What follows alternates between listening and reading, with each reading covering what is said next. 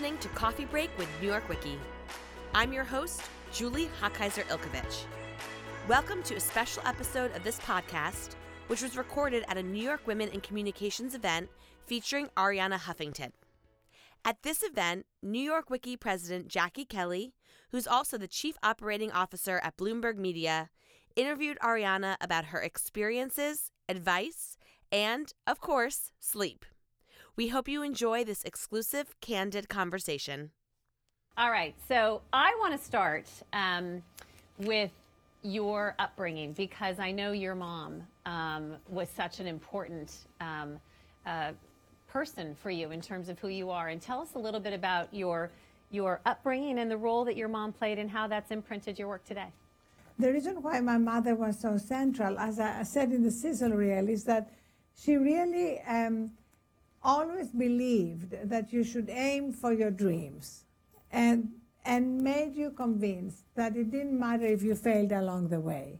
And I think especially for women, it's so hard for us to risk failure because there's this perfectionism in us, and we almost want guarantees before we fail, and often the things that we most want are not guaranteed. You know, there is no certainty. And so when I literally saw a picture of Cambridge University in a magazine, now picture that, I was living in Athens, I spoke no English, and we had no money. We lived in a one-bedroom apartment. My mother, my sister, and my parents had divorced. And I saw this picture of Cambridge, and I said, I want to go there. And and everybody said, don't be ridiculous. You don't speak English, and it's hard for even English girls to get there. My mother said, let's find out how you can get there. Good for Mom. And she found out that I can go to the British Council and take my general certificates of education. And then I remember the best thing was when she came to me and she said, I found 2 cheap tickets for us to get to London, and then we'll take the train and go to Cambridge so that we can see it. Well, not to see anybody there, but just see Cambridge. But it probably gave you confidence. It was almost right? It's really like a visualization, like it made it real. This is a real place, not just a picture in a magazine. Yeah. And we went there, and it was pouring with rain, and we saw Cambridge, and I still loved it.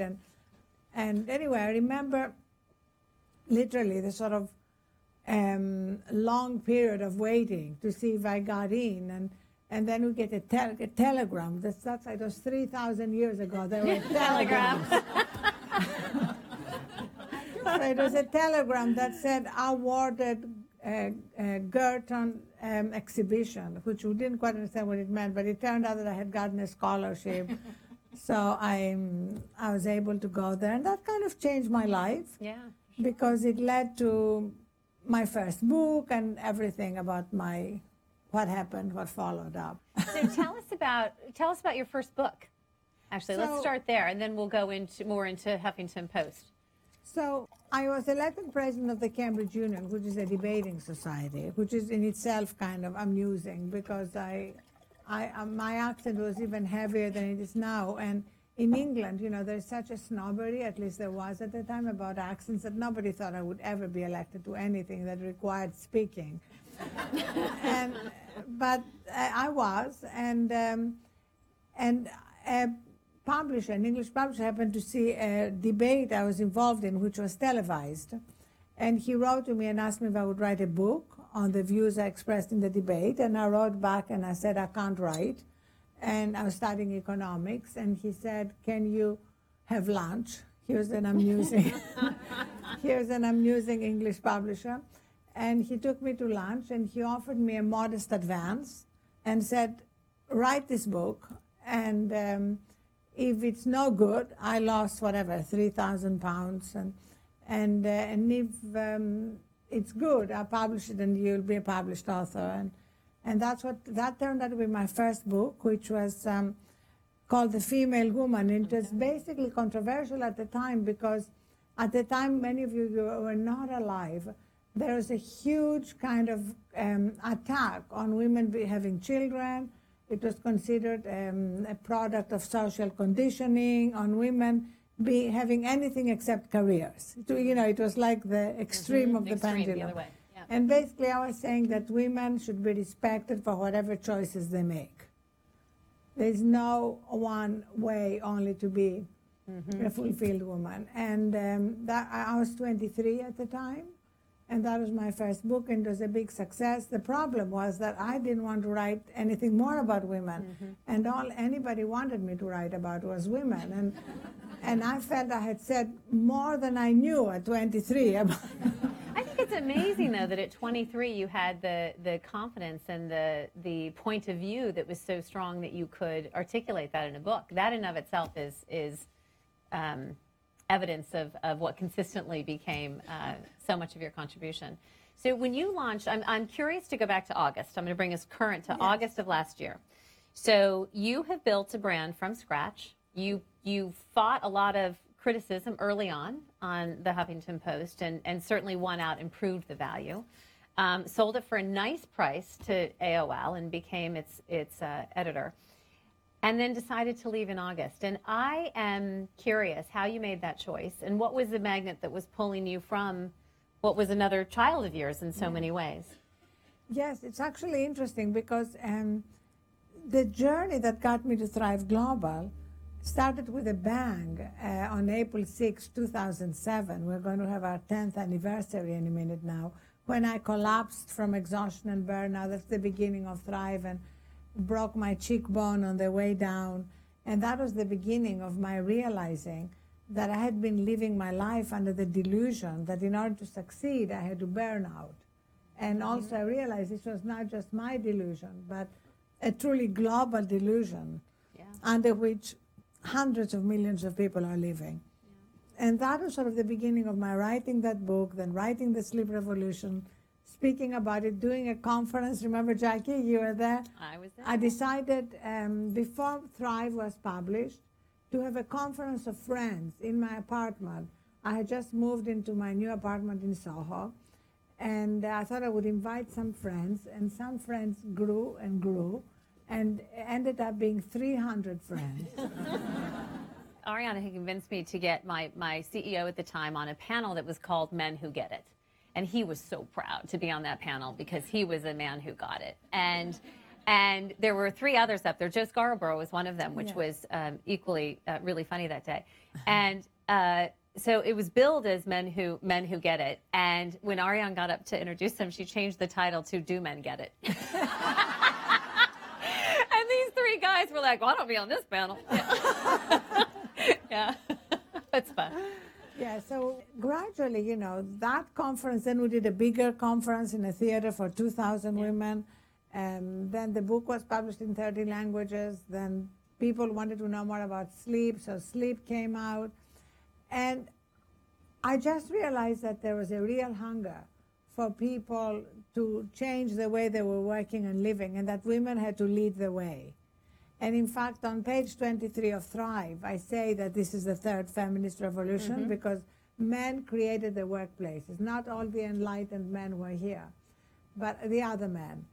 And the way workplaces have been designed is not working. It's not working for women, it's not working for men, it's not working for polar bears. And we need to redesign them. And that's really why I'm so passionate about it, and why I felt that I didn't just want to write and speak about it, but actually help people take steps to change the way they work and live, and realize they're going to be even more effective as a result. And it was hard because, as you know, Jackie, HuffPost is like a third child. I know. And but at first I thought I would do it to 20% of my time. And then when I closed my Series A in August, I realized that I wanted to do it with 100% of my time. Yeah. And I remember talking to Sheryl Sandberg, who said, take a deep breath and jump. And that's really what it was. It was like you had to take a deep breath and jump. And it was kind of agonizing for 2 months, but the minute I announced the decision, it felt liberating. So for those who have not read Thrive, can you share the metrics in Thrive around wisdom and wonder, and give a little context of each of those metrics? So Basically, Thrive is based on the assumption that the big debate about what is a good life that has preoccupied philosophers through the ages has shrunken in our time down to what is a successful life, and what is a successful life has been shrunken down to money and power / status. And that's an incredibly shrunken definition of success. It's a little bit like trying to sit on a two-legged stool. Sooner or later you fall off. So for me, the third leg of the stool is these four pillars. The first is well-being. If we sacrifice our health and well-being, there's no foundation. Yes, and in fact, 80% of healthcare problems are stress-related and preventable. Just think of it, 80%. Heart problems, diabetes, reduction of your immune system, all these things are related to stress. The second is wisdom. We do have that place of wisdom and strength and resilience in us, but we are so disconnected from it. And in fact, if you think of it, we're drowning in data and starved for wisdom. Right. The third is wonder. We're always multitasking, thinking that makes us more efficient, but we miss out on the mystery and wonder of life. And the fourth is giving, which we now all know is a shortcut to happiness. Mm-hmm. So, Arianna, one of the things that you spend, and certainly the sleep revolution is a key part of this, is the role that technology has played. Yes. In all of this. And I know that we see it as an enabler, and yet it is done, I often think we're all more connected than ever and yet more isolated in so many ways. And you've done a lot of research on this. Tell us a little bit about what you have found of technology's impact on our well-being and the tips that you offer to, get away from that, improve that. So the role of technology to our lives is sort of a foundation of Thrive Global, my new company, in two ways, both in terms of our corporate offerings, we literally go into corporations and help their employees set boundaries to their connectivity. Because it is kind of amazing. Every company we work with, whether it's Accenture and JP Morgan or Uber and Snap, we do a survey first, and large majorities, over 75, sometimes 91% in one survey of employees define their inability to disconnect from their devices as their biggest stressor. And what we have realized, and all the data and all the new science shows, that this is only going to get worse. Right. And I was talking to a friend of mine who's the president of a big advertising company, actually, who was in tears the other day because she said, I cannot connect with my teenage daughter. She said, it's as though I'm in black and white and her phone is in glorious Technicolor. And we see all the data about how teenagers are less and less empathetic, less and less able to connect on a human level. And for me, this is like an existential threat. You have no idea how serious I am about the need to set boundaries to technology and reconnect with our own humanity. Otherwise, we are truly lost. And again, women have to lead the way. Men are like boys. They want to get to Mars. They want their toys. They want to live forever and have all their immortality projects, which are going nowhere, but nevertheless, hundreds of billions of dollars are spent, trying to make sure we live forever. We are not going to live forever. Let me break the news to you. Well, we want to live longer and be well while we're alive. Right. But let's just get living on this planet right for a minute before we try to get to Mars. And also, I call it the inner space project. We are completely at a loss to know ourselves. Before we try to know outer space, can we just try to know inner space? So these are, for me, the big priorities. And the reason why corporations are interested is because when people are totally disconnected from themselves and hyperconnect technology, it affects the stress levels. Right. And affecting their stress costs. levels affects the bottom line. So if we were at a Thrive Global workshop right now, Yes. give us an example of some of the activities we would be engaging in. So there is a menu that you can choose from.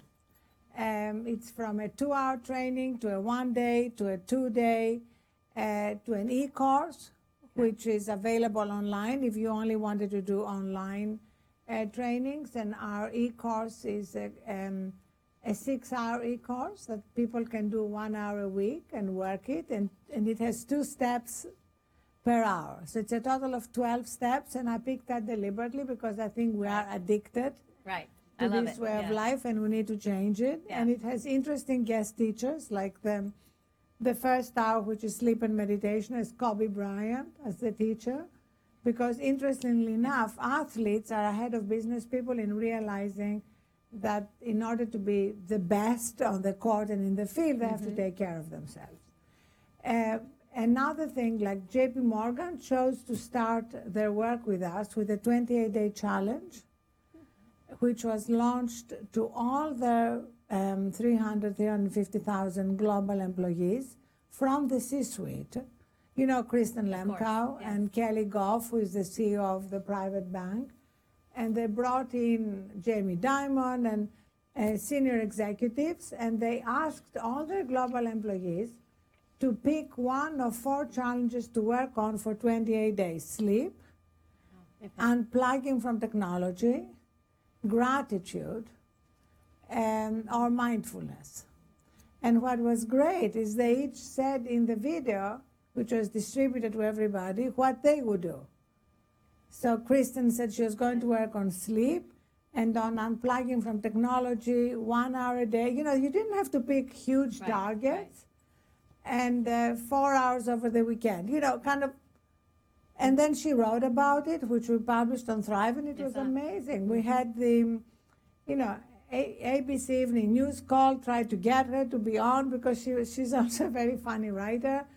And she was writing about how she finally got it right. She put her phone outside her room to charge, which is rule number 1 of a good night's sleep. She did everything right, she was describing. And then at 3 o'clock, her son woke up and vomited all over the living room. And as soon as she cleaned it all up, her other child vomited all over the living room. So much for and technology. the reason why that was so great is because we all can identify that we are basically works in progress, and even with the best intentions, something happens, your child gets sick, your flight is delayed. So nobody here is claiming that we're going to do it perfectly, but being on this journey and knowing what makes us happiest and most effective, and sharing the stories with each other makes a big difference. Yeah. So you talk about putting your phone outside your room as job 1. I know you have lots of rules for sleep. Can you tell? And everybody has the book, so you will read these rules. But give us some of the other ones, just so that we can potentially commit to this starting tonight, ladies and gentlemen. I'll make it super easy, and I promise you categorically that your life will dramatically improve if you get all the sleep you need most of the time. I mean, even I, and I'm, you know, a sleep evangelist, only get all the sleep I need 90% of the time. So we're not talking about 100%, but if you do the right thing most of the time, then when something unexpected happens, A, you're not running on empty, and you have reserves to draw on, and B, it's the exception. It's not what you're doing chronically. So the first thing is to create a transition to sleep. Those of you who have children know that you don't just drop your child in bed, right? You give it a bath, you sing it a lullaby, you read it a story. Sometimes you wish you could drop it in bed, but you know, your child needs to transition from the day and his or her activities to the time to surrender to sleep. I mean, Goodnight Moon is the most popular bedtime book for a reason. You're saying goodnight to your world. I wrote a parody of Goodnight Moon that you can download for free from Audible. It's called Goodnight Smartphone. And so How many of you sleep with your phones by your bed? Now, keep your hand up if your excuse is it's my alarm. Okay. Oh my God, this is the most important thing I'm going to say today. All right, you all have an assignment because everybody raised their hand, by the way. Yes. Please start tonight by charging your phone outside your bedroom. And here is why this is amazing. First of all, if it's right outside your bedroom, you'll hear the alarm. Unless you're so sleep deprived that you're really catatonic. You can also get another alarm. But also, I just wanted to say also that Pottery Barn has some beautiful, old-fashioned looking, vintage looking alarm clocks for $32. You have no excuse. Yeah. We also sell alarms on thriveglobal.com, some of them very beautiful. The point is that charging your phone outside your room is essential because your phone is the portal to every challenge, every problem, every distraction in your life. And what happens, and we have all the data to show that, is that if you wake up in the middle of the night and you don't immediately fall back to sleep, you're going to be tempted to look at your phone. And if you look at your phone, if you look at one thing, then you start going down the rabbit hole. Exactly right. You look at Instagram, and then you find yourself on Twitter, and then you find yourself on Snap, and whatever it is, and then you don't even know how long you've been. Yeah. So the transition to sleep starts with charging your phone outside your bedroom. Pick a time, 10 minutes before you turn off the light. My ritual is 30 minutes, but doesn't matter. Start with 5. Start with 1 minute. Thrive Global is based entirely on micro steps. Don't try to make like huge resolutions. Right. Just small, little, manageable steps. The other thing that I love and do every night is to have a shower or a hot bath. I prefer a hot bath. Because what it does is it washes the day away. It's like a ritual again. And you find that your day is soaked away and you are ready to actually fully recharge and leave all the day's problems behind you. And even if it's not problems, I can bet that absolutely nobody here finishes a day having done absolutely everything they could have done that day. Is there anybody here who can say, I completed absolutely everything I could have done? There isn't a single thing more I could have done. Anybody here? Because if anybody here can say that, your job isn't interesting enough. Yeah, not big enough. You need to change jobs. But fortunately, nobody's raising their hand. Yes. I'm very glad that Monica and May, who work with me, are not raising their hands. Yes, at all. Yeah. All right. So phone outside. Phone outside, a bath or a shower, then dedicated sleep clothes. I used to sleep in the same clothes that I would go to the gym in. That's what I do. No. What happens is that maybe that's my problem. What happens is that your brain. I'm ready to go. Your brain gets confusing Very efficient. messages. Are we going to sleep or are we going to work out? And I actually love rekindling the romance with sleep. Even if you're sleeping alone, just get some beautiful lingerie that's welcoming and inviting. What's so sad is I am not sleeping alone, and I'm still in my gym clothes. But just beautiful, lovely lingerie. Or if you don't want beautiful, lovely lingerie, get a T-shirt, but don't wear it to the gym. Okay. Dedicated. And then only read real books in bed. No screens, not even Kindle. Books. You know what's wonderful about them? They are tactile. And then if you begin to fall asleep as you're reading, it doesn't matter. You can let it drop to the floor. And only books that have nothing to do with work. Don't read about media and sales. I don't. No. I've got the other rules. I'm just stuck in the gym clothes. Just Yeah. I'm sending you a pair of pajamas tomorrow. Done. Just read, poetry, philosophy, novels, things that kind of disconnect you from your life and put everything in perspective. Yeah. History. The other tip that you taught me, which I do, is the night patch. I think for me, I need complete darkness and silence. And also it's great because I have a little travel kit. You travel so much. I'm sure a lot of you travel. You have a little kit with a beautiful silk eye mask, because even in first class on planes, they give you these rough eye masks. And I also travel with a little silk pillowcase that I put the pillows they give you on planes in. And again, you feel like cozy, and it's like a little silk on by your face. Great. And Bose noise cancelling little earplugs or whatever that completely silences everything. If you think of the Huffington Post as being about everything, the Thrive Global Media Platform is just about this topic of how do we live our lives with less stress and more happiness and more fulfillment and more productivity.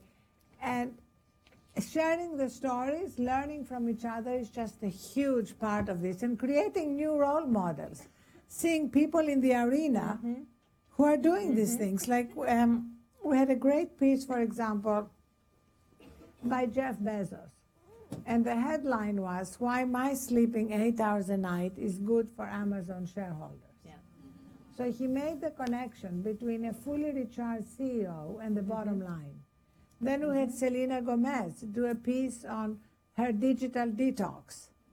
Andre Iguodala from the Golden State Warriors about how sleep and meditation improved his stats. Instead of just having all the CEOs and successful executives talking about how they're always on and bragging about how little sleep they get, we have new role models. Right. So I want to shift. One of the topics we talk about a lot at New York Women in Communications is both leadership and skills that we need in order to be more successful. So you're giving us a lot of tips, but you hang out with Jeff Bezos and the CEO of Aetna, who has you've studied and done a lot of work with him. And he's on my board for Thrive Global. Jack Ma, you've given several examples, Kobe Bryant.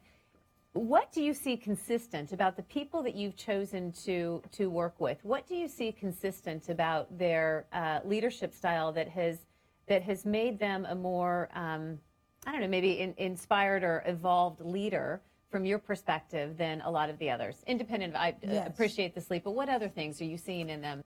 I really think it's the ability to take challenges and be resilient enough and inventive enough to turn them into the next opportunity. Yep. If you take Mark Bertolini, he broke his neck in a skiing accident. He spent the first year after he broke his neck completely hooked on Oxycontin and not being able to function. He's the CEO of Aetna. He was the CEO of Aetna when he broke his neck. And then he discovered yoga, meditation, acupuncture, and it changed his life. And what he says that is fascinating is that unlike most of us here, he actually has to stay on that straight and narrow.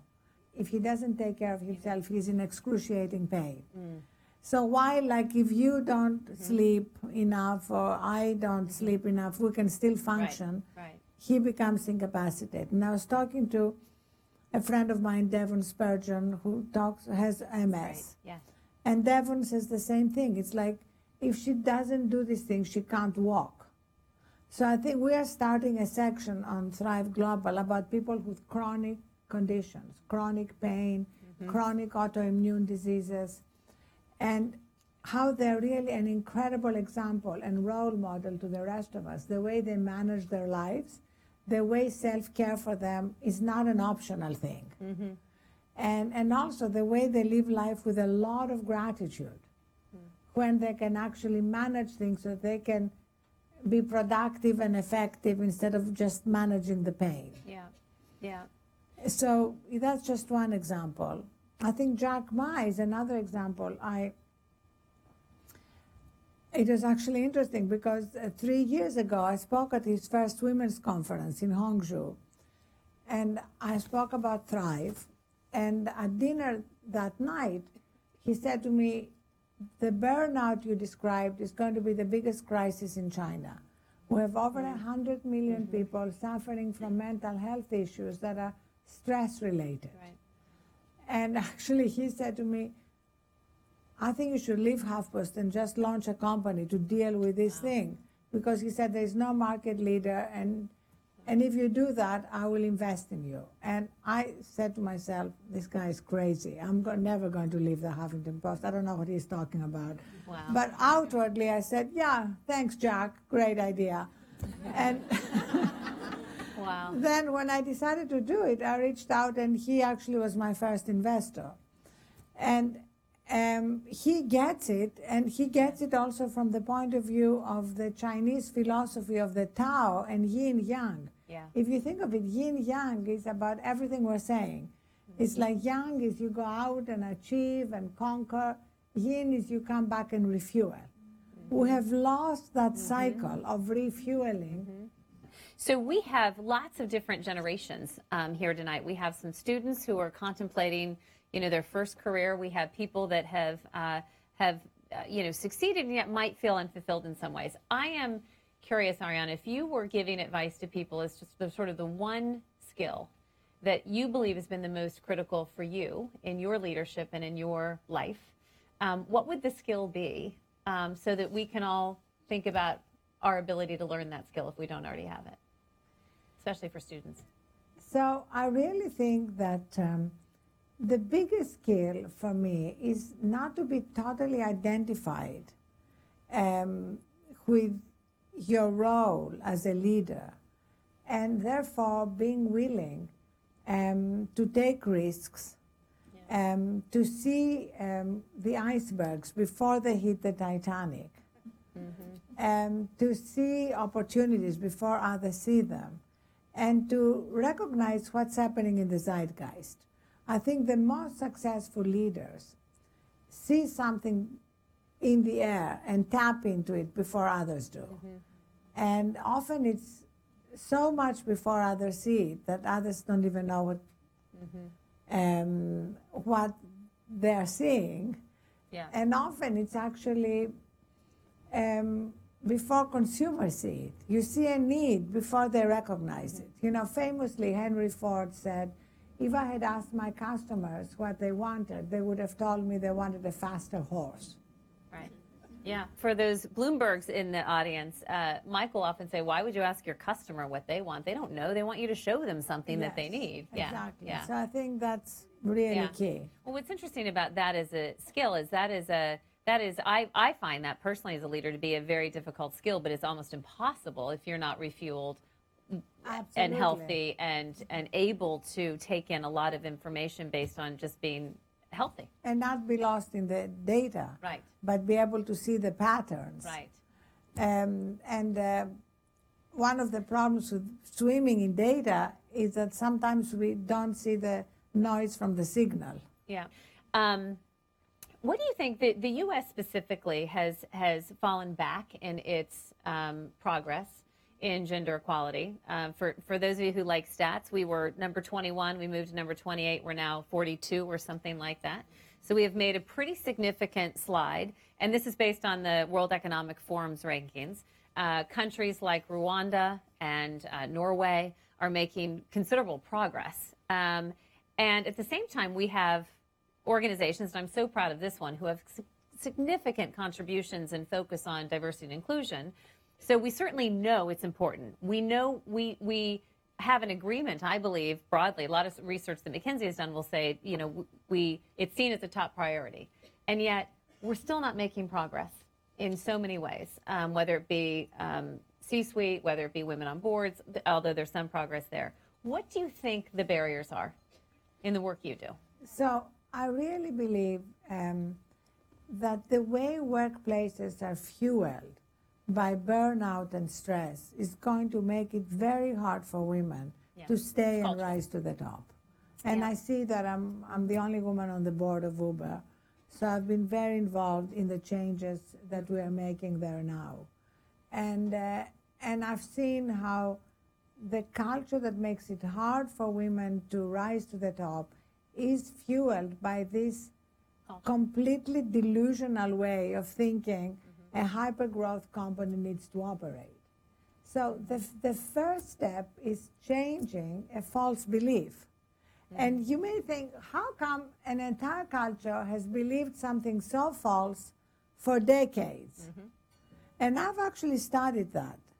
And it goes back to the first industrial revolution, when we started thinking that we can treat human beings like machines. And just think of it, the goal of machines is to minimize downtime. But for the human operating system, downtime is not a bug, it's a feature. Like humans need downtime. Just go back to the myth of the creation. You know, God created heaven and earth. It took 6 days. And then she took the seventh day off.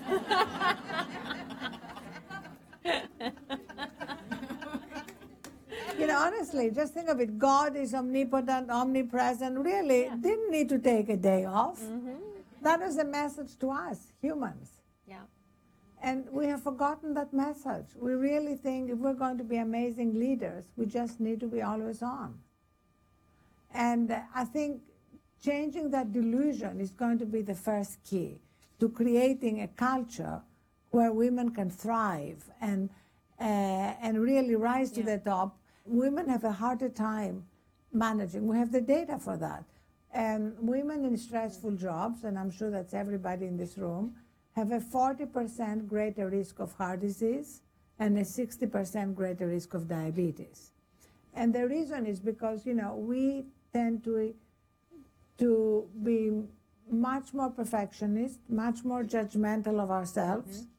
We have that, you know, have that self thing going on, the obnoxious roommate living in our head that puts us down, doubts us. And we need to be working on all that, but in the meantime, it takes a bigger toll on us. Right, right. Each person here needs to be convinced for themselves that taking care of ourselves is going to make us more productive and more effective.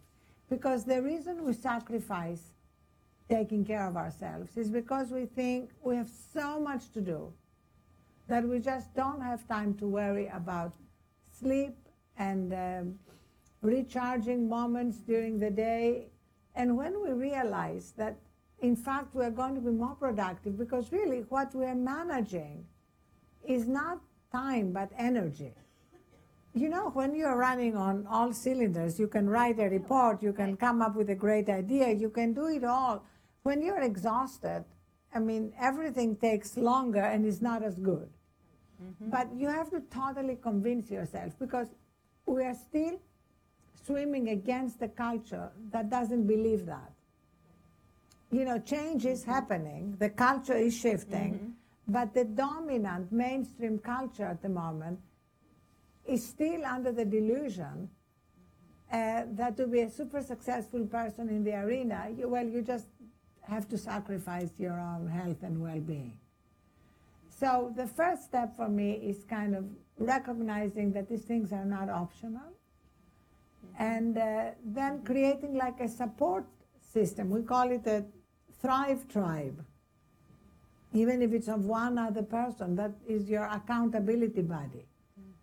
So if you have a physical therapy appointment that you need to make every week, you have somebody on your team who will hold you accountable to make it. So you support each other. And then share your story. I think it's just amazing. We are finding it incredible on thriveglobal.com how these stories make such a difference. Because you may share something that you are doing or a problem you are having, and that's exactly what somebody else needs to read. And one more thing, because this is mostly a women's group, I think one thing that puts women at a huge competitive disadvantage is the fact that we think we have to wear a new outfit for every... Oh, I love this, yes. So as Jackie knows, we have started a new campaign at Thrive Global that we call #repeats. So we want you to proudly repeat things. And if you follow me on Instagram or Facebook or anything, you'll see that I proudly share all my repeats. And I like, in fact, for not just for everyday occasions, but big occasions, like last year, and I'm going to do the same this year, at the Time 100 dinner, and then the White House Correspondents' Dinner, which is 4 days later, I wore the same long dress, and then I Instagrammed me wearing the same dress. So it's basically turning social media on its head. Right now, social media makes women feel even more that they have to not repeat things because everybody sees it on their Facebook, and we want to be proud of repeating things because men, just think of it. I mean, it's just so easy. They just turn up in a suit and a tie, and I think for us, even if money was not an object, just the amount of mind share. Yeah, I have when I was at the agency, we did a study because we believed that this was a real issue for women. So we had 2 different account managers, one female, one male, and they had to wear the same thing every day and see how long it took for people to realize it. Do you want to know how long it took for people to realize she wore the same thing? A day. The next day. You didn't wear that yesterday. Oh my God. How long did Can it you take write for about that? I can have her write about Yes. it. How long do you think it took for people to realize this guy was wearing the same clothes every day? They never noticed. They never noticed. I love it. That's They never fantastic. noticed. He did buy multiple times because he realized this was going to be a problem. So, full disclosure. But thank you. You are a true inspiration in so Thank many you. ways. So, Thank thank you you so for being much. here Thank you. very much. You've been listening to a special episode of Coffee Break with New York Wiki, featuring a compelling conversation between Arianna Huffington and Jackie Kelly. We'd love for you to check out more episodes of this podcast at nywici.org/podcast. And if you like what you hear, please rate and review us on iTunes. Thanks for listening.